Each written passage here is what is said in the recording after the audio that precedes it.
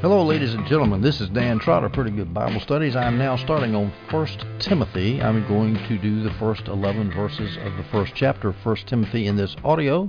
I am going to call this section of Scripture Warning Against False Teachers. As you'll see, that's what is mainly on Paul's mind as he writes his first epistle to Timothy. Now, let me give you a brief introduction. This introduction is going to be based on Daniel Wallace, the famous Dallas Seminary guy, professor who is most famous for his Greek grammar, but he's got a good introduction on 1 Timothy. First of all, when was it written? Now, this depends on whether you believe that Paul was imprisoned once in Rome and then was executed, or do you believe he was imprisoned once, released, ministered for a couple of years, imprisoned again for a second imprisonment, and then executed. Now, this is one of these issues that New Testament scholars like to argue about. I'm going to briefly give you arguments on both sides, and I'll tell you the position I tentatively hold. The view that Paul was imprisoned only one time is held by only a few scholars. The majority of scholars hold that there were two imprisonments, including Wallace and also Gordon Fee, the famous professor at Regent College, who's famous for his hermeneutics work. And since I hate to be in a minority all the time, I'm in a minority so many times, it's so nice to be in a majority every once in a while, especially since I don't consider this issue of overwhelming importance. But we're going to take the two imprisonment view, that Paul escaped, or not escaped, but he was released from prison in Rome and then went out and ministered a little bit. And while he was out of prison between his first and second imprisonments, he wrote the letters to 1st and 2nd Timothy and Titus, the so-called pastoral epistles, although Timothy's not really a pastor so much as he was an apostle, but that's what we call him. Now, these arguments I'm going to use, we can include 2 Timothy in the arguments too, because 1st and 2 Timothy are usually considered a unit by most scholars. Okay, well, let's look at arguments for and against a two imprisonment view. I'm going to give you 4 arguments favoring the one imprisonment view. Argument number 1. It was highly unlikely for Paul to be released from his first Roman detention. The argument goes like this: why would the Romans let him loose? Well, against that, in my humble opinion, I think it was quite likely that Paul would be set free, because the evidence against Paul was pitifully weak. He didn't start a riot in Jerusalem. That's what he was in jail for. Years before he started a riot in Jerusalem, whoop-de-doo. I don't think the Romans really cared that much about keeping Paul in prison. In fact, he was probably under house arrest, as everybody says. Not like he was put into a dungeon. So I think it's quite likely he could have been released. Now, people who don't like the one imprisonment view, people like Gordon Fee who like the two imprisonment view, say that there's good evidence Paul was released from his first Roman imprisonment. And they quote Paul's statements in Philippians. I'm going to look at this a little closer.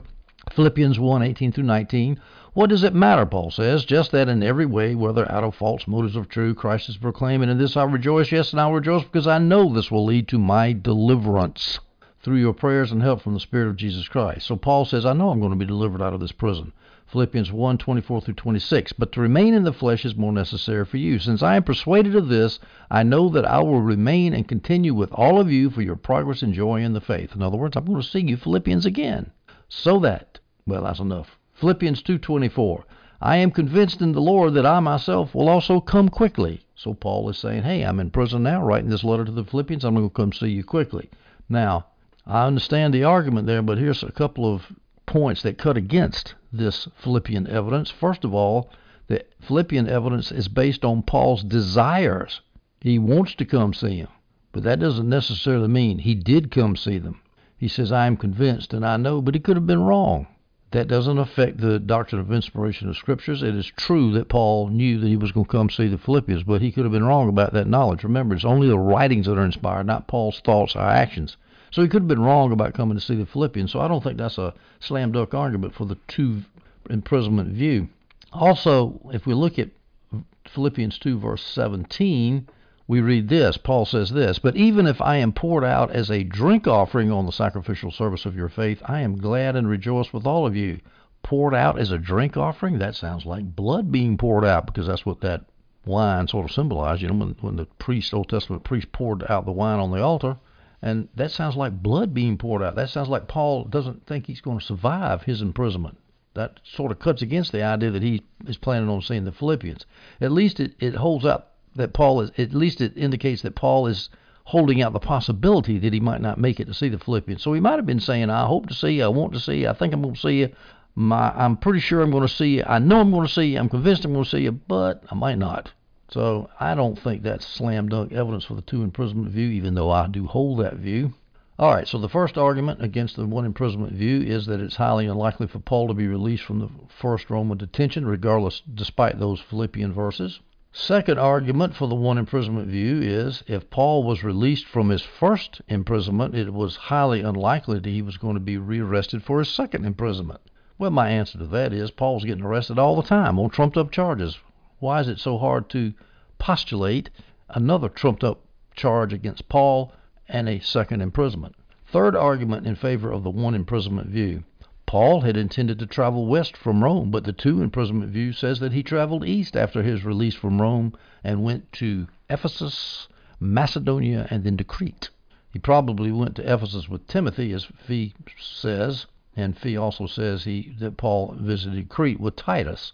And then also he left Timothy in Ephesus and went to Macedonia, as he says right here, and as we'll see shortly as we get into the passage.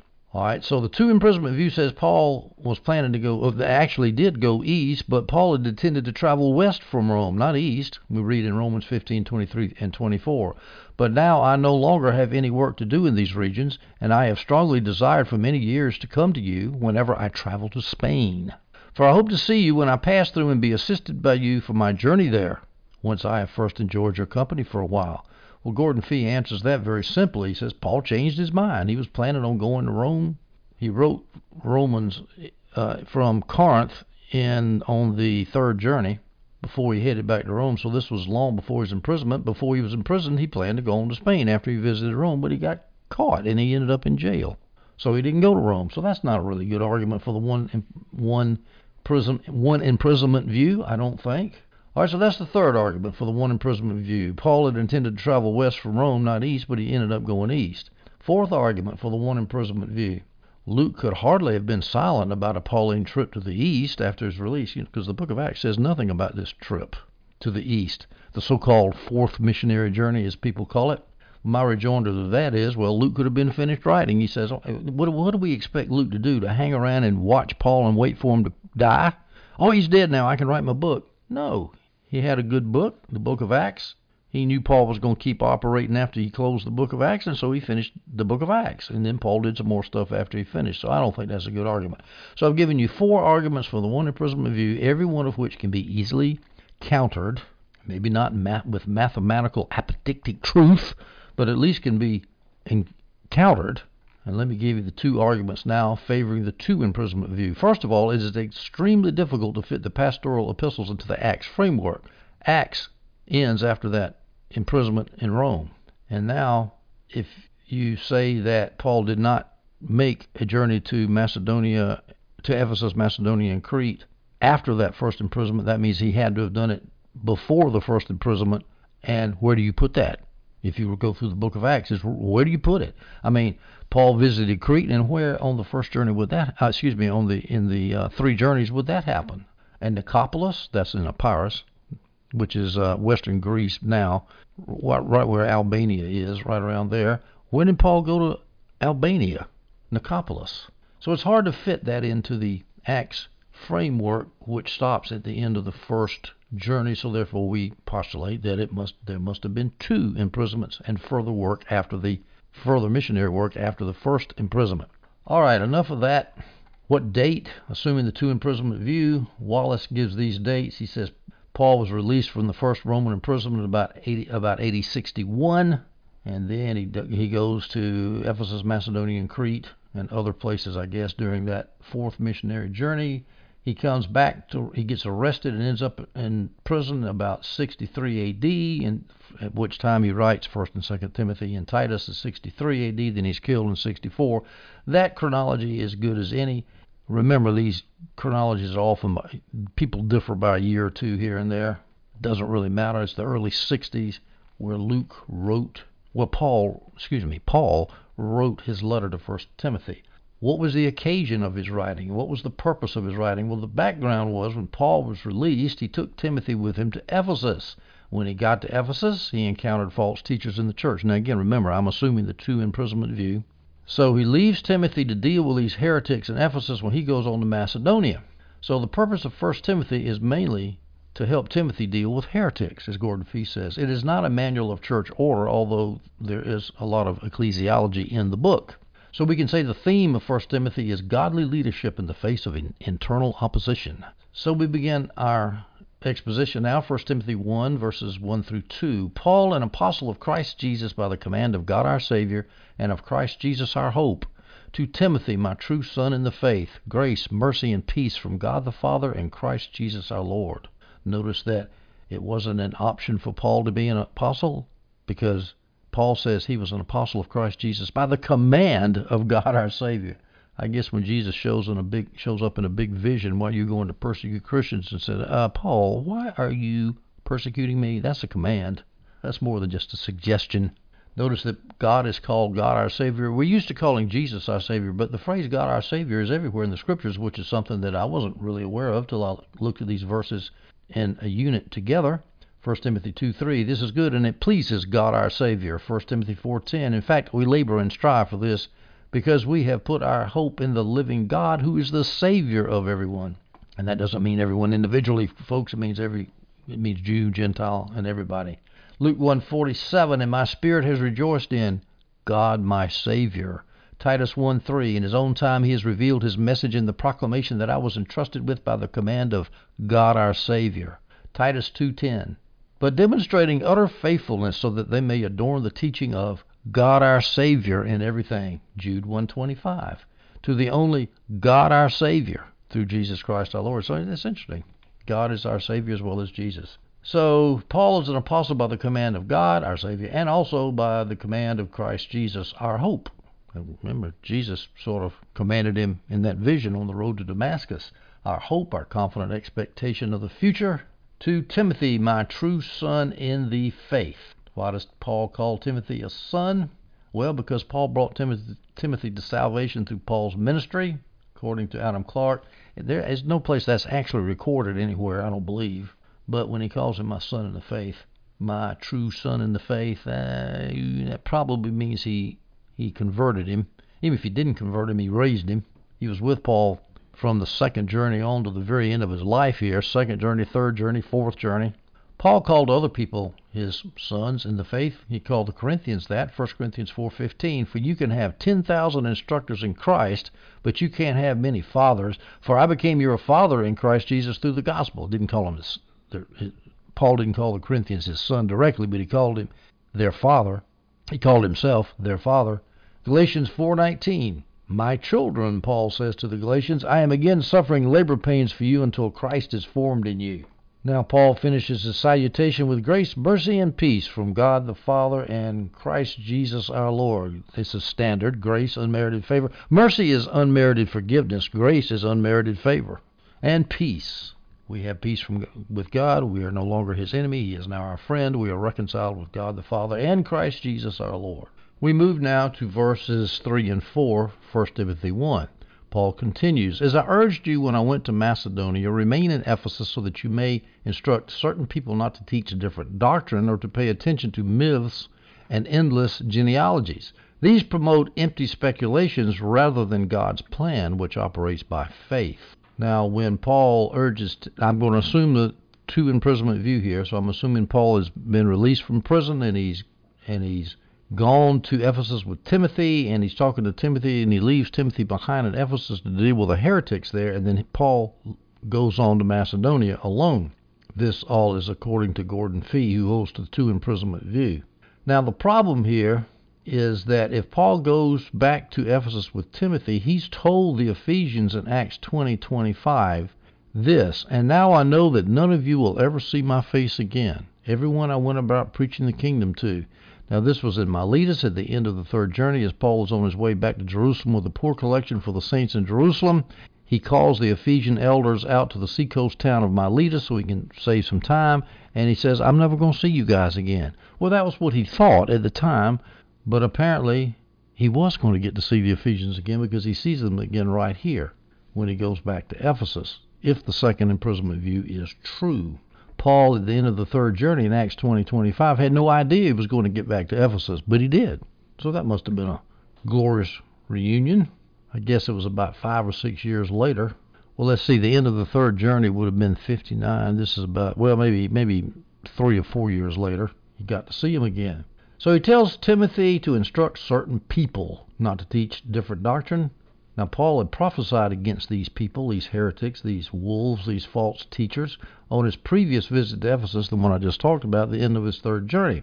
There, when he was talking to the Ephesian elders, he said in Acts 20:29-30, I know that after my departure, savage wolves will come in among you, not sparing the flock.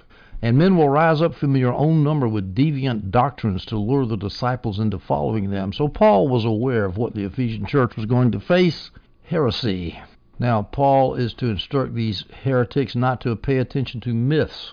Now, we'll see this theme all the way through the pastoral epistles, 1 Timothy 4:7, but have nothing to do with the irreverent and silly myths. Rather, train yourself in godliness. Titus 1:14, and may not pay attention to Jewish myths and commands of men who reject the truth. So a lot of mythology going on, and it sounds like Jewish mythology, stories, bedtime stories, made up, that Paul is preaching against here. And he tells Timothy to teach these people not to pay attention to endless genealogies.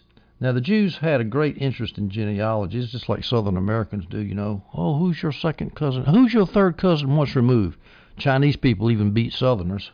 They love genealogies. Well, the Jews did too. The purpose of these genealogies, according to John Gill, was to prove to what tribe they were in, to prove who was a priest and who was a Levite. And so Jews will be quite interested in that. But now the best comment on genealogies, well, before I give you that, there's some options as to what kind of genealogies Paul was referring to here. Civil genealogies, Paul would not object to those, according to Jamieson, Fausset, and Brown, but I'm going to show you that Adam Clarke disagrees with that strongly, and I think Clarke is right. When I say civil genealogies, I mean genealogies of people, who's the son, the grandson of so-and-so and so-and-so. And Jamieson, Fausset, and Brown says Paul would not object to that. Well, we'll see about that. But Jamieson, Fausset, and Brown has another idea of what these genealogies were. Genealogies of spirits and emanations, because Gnostics were big on this. You know, where did this angel come from? Was he the son of this angel, or was he emanated by this angel or that angel? And as we go up the 7 levels of perfection until we get to the demiurge and all this nonsense, that's what Jamieson, Fausset, and Brown's speculation is. But I think Adam Clarke nails it here. I'm going to read you a long quote from him as to what these genealogies were. Quote, the Jews had scrupulously preserved their genealogical tables till the advent of Christ, and the evangelists had recourse to them and appealed to them in reference to our Lord's descent from the house of David. Matthew taking this genealogy in the descending, Luke in the ascending line. And whatever difficulties we may now find in these genealogies, they were certainly clear to the Jews, nor did the most determined enemies of the gospel attempt to raise one objection to it from the appeal which the evangelists had made to their own public and accredited tables. In other words, Matthew and Luke had the genealogies at their behest and at their command, and they quoted from them to prove that Jesus was of the tribe of David, and so forth. Continuing with Clarke, all was then certain, but we are told that Herod destroyed the public registers. That's Herod the Great. He, being an Idumean from Edom, was jealous of the noble origin of the Jews, and that none might be able to reproach him with his descent. He ordered the genealogical tables, which were kept among the archives in the temple, to be burnt. This is from Eusebius' history. From this time, the Jews could refer to the genealogies only from memory or from those imperfect tables which had been preserved in private hands, and to make out any regular line from these must have been endless and uncertain. Now I'm going to focus on this sentence here. It is probably to this that the apostle refers. I mean the endless and useless labor which the attempts to make out these genealogies must produce. The authentic tables being destroyed, the genealogies are now all lost, nor is there a Jew in the universe that can show from what tribe he is descended. But by golly, they were going to try. Clarke goes on to say, there can therefore be no Messiah to come, as none could show. Let him have what other pretensions he might, that he sprang from the house of David. Can't prove it, because the genealogies have been destroyed by Herod the Great. Clarke continues, the Jews do not at present pretend to have any such tables, and far from being able to prove the Messiah from his descent, they are now obliged to say that, When the Messiah comes, he will restore the genealogies by the Holy Spirit that shall rest upon him. So the genealogies are gone, and Clark speculates that the Jews in Ephesus were trying to reconstruct these genealogies to prove who the Messiah was or where he was from, or maybe some of these false teachers were claiming they were the Messiah. I don't know, but that's what they were talking about. And Paul says, empty speculation. You can't prove it one way or the other. Whenever you get to something you can't prove, that's a speculation. Now, a lot of times commentators, and I've done this many times in these audios, I have speculated about maybe this is what happened, this is what happened, but you try to keep it with reasonable speculations. And if I get one speculation, okay, well, and then somebody else reads the facts a little differently, I'll give you another speculation, but it's still speculation. Whether it's true or not, only God knows. It's just interesting, but you can't use it for proof. But when you start talking about who so-and-so is the son of this person, no, this genealogy says he's the son of that person, that is totally empty speculation. It's a total waste of time. You need to use judgment in distinguishing between a reasonable speculation and an empty speculation. And there are lots of empty speculations. An empty speculation is one for which there is no evidence. A reasonable speculation is which there is some evidence, enough evidence to where you can make a reasonable, plausible, but not provable assertion. Now, speaking of empty speculations, Paul mentions this a good bit in his letters to 1st and 2nd Timothy. 1st Timothy, in 1st and 2nd Timothy. 1 Timothy 6:4, he is conceited, understanding nothing, but has a sick interest in disputes and arguments over words. From these come envy, quarreling, slander, evil suspicions. That's a sick interest. 2 Timothy 2:14, remind them of these things, charging them before God not to fight about words. This is in no way profitable and leads to the ruin of the hearers. 2 Timothy 2:23, but reject foolish and ignorant disputes, knowing that they breed quarrels. Now, he didn't say reject disputes, because you can have theological disputes and discussions. I mean, Paul got in disputes. He got in dispute with Peter.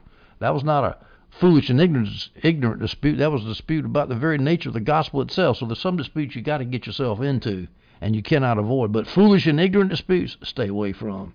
That reminds me, I had a friend who was doing church on the computer because of the pandemic, the coronavirus pandemic, and his state's governor had opened up the state earlier than any other state in the nation. And so one of the brothers in there decides to during that church meeting, starts ranting and raving about how the governor was a liar and that people were going to die and so forth. And then somebody said, well, I don't think this is what we ought to be talking about in church, and besides, I disagree with you. Well, I don't disagree with you. I think he's right. And then one of the black brothers in the church told one of the white brothers, you just support the governor because he's a Republican, as if all white people voted for Republicans, and all black people vote for Democrats, which ain't so. And so then it degenerated into a free-for-all. Well, folks, that was empty speculation, because nobody knows whether that governor opened up too soon or not. You have to wait till the COVID-19 statistics come in, if you can trust those statistics. So far, the statistics are pretty good, by the way. We'll see what happens. But my point is, whether the governor was right or whether he was wrong, that's not something you speculate about in church. Going on with empty speculations, 1 Timothy 1:6, that's coming up in a couple of verses. Some have deviated from these doctrines, true doctrines, and turned aside to fruitless discussion. Fruitless discussion is discussion that doesn't bear any fruit. Now, theological discussion can bear fruit. I mean, if an Arminian and a Calvinist want to discuss their different views pleasantly, well, then you learn that way. The best way in the world is to discuss opposing theology with people who hold different views from you, so either you sharpen up your own view or you reject some of your own view that you realize doesn't hold water. I do this all the time. I email somebody, I know that you hold this view. Could you tell me how you would handle this objection to it? There's nothing wrong with that. But that's fruitful discussion. But if you just go and argue, I know another guy that put up he's a scientist. He's a PhD. He's a real smart guy. And there's this woman putting up videos saying that the coronavirus is a hoax. And boy, my PhD scientist friend laid into her. And he did it scientifically and objectively and said she doesn't have her facts, and a lot of non sequiturs, a lot of post hoc propter fallacies and that kind of thing. He did a pretty good job of it, I thought. He got, within a day, about 7,000 hits, people complaining about how he parted his hair, that he was ugly. things like that. Things that had absolutely nothing to do with what he was talking about. That's fruitless discussion. Fruitful discussions go to the argument, not to the person making the argument. And they're not ad hominem arguments. They're discussions that go to, is this proposition true or is it false? And if it is false or true, does it even matter? Is it a major issue or a minor issue? How important is it? Do I need to spend my time trying to examine to see whether it's true or not? Paul goes in verse 5 in 1 Timothy 1. Now the goal of our instruction, as opposed to the heretic's instruction, the goal of our instruction, I'm assuming ours is the editorial we that Paul's talking about himself. Now the goal of our instruction is love that comes from a pure heart, a good conscience, and a sincere faith. Yes, sir, boy, you get good Christian teaching, and it comes from a pure heart, a good conscience, and a sincere faith. You can tell the difference between that and fruitless discussion in a minute. We go to 1 Timothy 1, verses 6 and 7.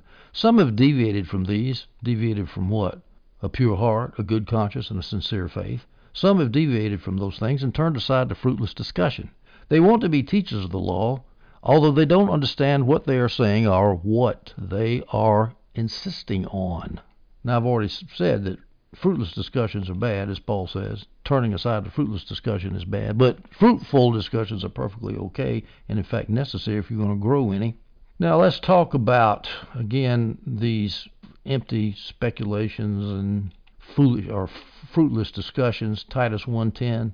This again is in the pastoral epistles. Titus 1:10. For there are also many rebellious people, full of empty talk and deception, especially those from Judaism. So again, he's fighting mainly Jewish teaching that's affected with Gnosticism. 2 Timothy 2:23. But reject foolish and ignorant disputes, knowing that they breed quarrels. Titus 3:9. But avoid foolish debates, genealogies, quarrels, and disputes about the law, for they are unprofitable and worthless.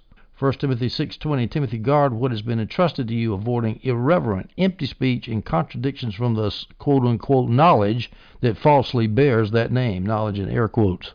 Well, I wish I had examples of what these foolish genealogies and debates about angels and debates about genealogies, I wish I knew what they were. I wish I could see them. I could have a feel for it, but I guess I don't really need to know that. The point is they're fruitless.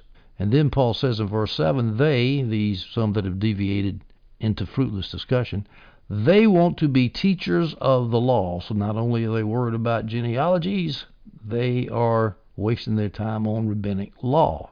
They want to be teachers of the law. Adam Clark says they want to be, quote, to be reputed cunning in solving knotty questions and enigmas, like how many angels can dance on the head of a pin, that kind of thing. So when they wanted to be teachers of the law, that shows it wasn't only genealogies they were wasting their time on, but also rabbinic law. For example, they were worrying about whether throwing a peach pit out of a bed on Sabbath was work, and therefore a violation of the Sabbath law against working on the Sabbath, or whether spitting into the dust is work because the spit creates a furrow in the dust, and a furrow means that somebody has plowed, and plowing is working on the Sabbath, and therefore you need to be executed. That kind of nonsense. Titus, remember, and here's another verse, Titus 1:14. And they may not pay attention to Jewish myths and the commands of men who reject the truth. So Jewish myths was a big theme in the pastoral epistles, 1st and 2nd Timothy and Titus. We go to verses 8, 9, 10, and 11. We'll finish up. But we know that the law is good, Paul says in verse 8, provided one uses it legitimately. Let me just stop there. This is a famous verse. This is used by reformers who want to say the law is good, the law is good. Well, of course the law is good, provided you use it legitimately. How do the reformers, the covenant theologians, want to use it? They want to slice it up into three parts: civil, ceremonial, and moral. They want to say we're free from the civil and ceremonial part, but the moral part is still with us, and so therefore we use the Mosaic law, the moral parts of the Mosaic law, and that means we're using it legitimately. We're not using the civil and ceremonial parts to put commands on the New Testament Christian. We're not trying to execute rebellious kids and saying you can't plant tomatoes and cucumbers in the same garden. That's how you use it legitimately. You slice it up and you find the moral part of it, and then you apply the moral part to the New Testament Christian. Folks, that in my humble opinion, that is not accurate. For one thing, it's so hard to slice up the moral law, the Mosaic law, into three parts. I don't have them in my notes, but I remember hearing a couple of Reformed professors at Reformed Theological Seminary say No, you can't do that. I've got the quotes in my New Covenant Theology video series. I put them on PowerPoints because it impressed me so much, because even Reformed people say it's hard to do that. It's impossible to do that, really. So what does Paul mean there? Provided one uses it legitimately. He goes on to say the law is not meant for a righteous person, but for the lawless and rebellious. What's he talking about? He's talking about unbelieving Jews who believe in the law. The law is for Jews, but it's for unrighteous Jews, people who don't believe. It's not meant for a righteous person. And that would include Christians, would it not?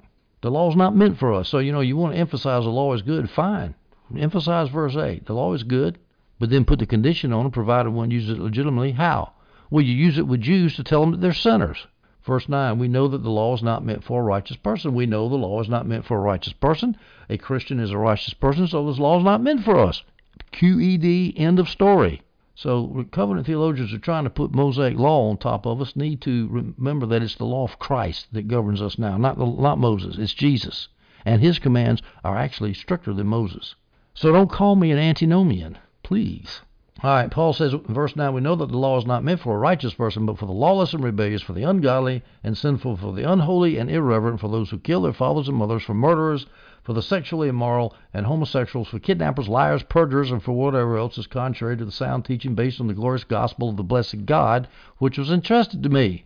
And what Paul is doing here, I'm sure, is he's covering himself from a misapprehension. He's just jumped all over these Jewish false teachers, and they're probably teaching legalism, law, and he's probably trying to say, no, wait a minute, I'm not preaching against the law. I'm preaching against the misuse of the law. I think the law is good as long as you use it legitimately. And he's saying the law is not meant for a righteous person. It's not meant for the Christians in Ephesus. It's meant for all these unrighteous people. He mentions all the sins that the Old Testament law condemns. It's really interesting. This verse, which is used so much by covenant theologians, it really is a strong argument for New Covenant theology. You got to use it legitimately, and it's not meant for a righteous person. I mean, what fits better? We know that the law is not meant for a righteous person. Does that say we know that the moral and ceremonial law is not meant for a righteous person, but the moral law is? No, it doesn't say that. It just says we know that the law is not meant for a righteous person. End of story, folks. The purpose of the law is to expose sin. It is not to get us holy by following it and keeping it. A righteous person gets sanctified by the law of Christ and the Holy Spirit. The law does not make you holy. Romans 6:14, for sin will not rule over you because you are not under law, but under grace. Flip that around logically, for sin will rule over you because you are under law, but not under grace. You want to sin, get under the law. The law is not meant for righteous people. It's just supposed to expose sin, show that God is holy, we're sinners, and we need Jesus. That's what the purpose is. Here's another scripture, Romans 7:12 and 13. So then the law is holy, and the commandment is holy and just and good. Amen. Verse 13, therefore, did what is good cause my death? Absolutely not. On the contrary, sin, in order to be recognized as sin, was producing death in me through what is good. The law is good. It produces death in Paul, which is bad. So that through the commandment, sin might become sinful beyond measure. The purpose of the law is to show that we're sinners. Once we have been shown sinners and we accept Christ and become righteous people, Paul tells Timothy, the law is not meant for a righteous person. It's supposed to condemn sinners. It's not supposed to sanctify saved Christians. All right, Paul mentions some of the sins that are condemned by the Mosaic law. He mentions homosexuals. Now, of course, in Western culture today, we, on our own motion, have decided that homosexuality is not a sin just because we don't think it is. Leviticus 18:22 says this, you are not to sleep with a man as with a woman. It is detestable. Oh, detestable. I'm sure by quoting that verse, some YouTube snowflake censors are going to probably try to, or podcast censors are probably going to try to censor this thing and tell me I'm a homophobe or something. Well, if I'm a homophobe, so was Moses. Now, some people might object, well, that's the Old Testament. But in the New Testament, the New Testament never condemns homosexuality. 1 Timothy 1:10 is in the New Testament. Now, you could argue that Paul is quoting all this Old Testament law for Old Testament people, and it doesn't apply to New Testament people, but then you're going to say, okay, so being unholy and irreverent, killing your father and mother is okay, murdering, kidnapping, that's lying, perjuring, that's okay, but homosexuality is all right. Why would Paul put that sin in the midst of all these other terrible sins unless it was also a terrible sin? Oh, you want to call Paul a homophobe? Well, I'm sure there are people out there that want to do that. Paul, in these verses, 8 through 11, 1 Timothy 1, he's contrasting sins with the righteous person. The law is not meant for a righteous person, and so an unrighteous person will commit these sins just as which the Old Testament law had condemned. And because Paul adopts this as something that righteous people shouldn't do, we see that this is again according to New Covenant theology. Whenever a New Covenant writer incorporates the Old Testament law, then it becomes part of the New Testament law for Christians. So Christians are not supposed to be unholy, irreverent, killing fathers and murderers, ungodly, sinful, murdering people, sexually immoral, homosexuals, kidnappers, liars, perjurers, and so forth. We're not supposed to do that because it's been incorporated into the New Covenant. Now, Paul also mentions kidnappers as a sin that Christians shouldn't do. The NIV has a slave trader, and that's what it was, I'm sure. Although kidnapping in general is a sin, obviously, but I think he was referring particularly to slave traders. The NIV translators think so.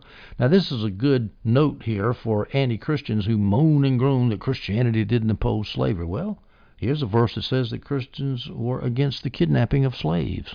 Now, the early Christians didn't support slave revolts because that would have completely destroyed the church. I mean, it's impossible for the church to rid the world of all the evils that are in the world today. Well, let's just get rid of adultery. How much pain has come from adultery? Sure, right. The worst that we can do. What did Paul say? What have I got to do with judging outsiders? Let's judge the people that are in the church. It's hard enough to keep adultery out of the church, much less trying to reform society on the outside. People who don't love God and love their own sins.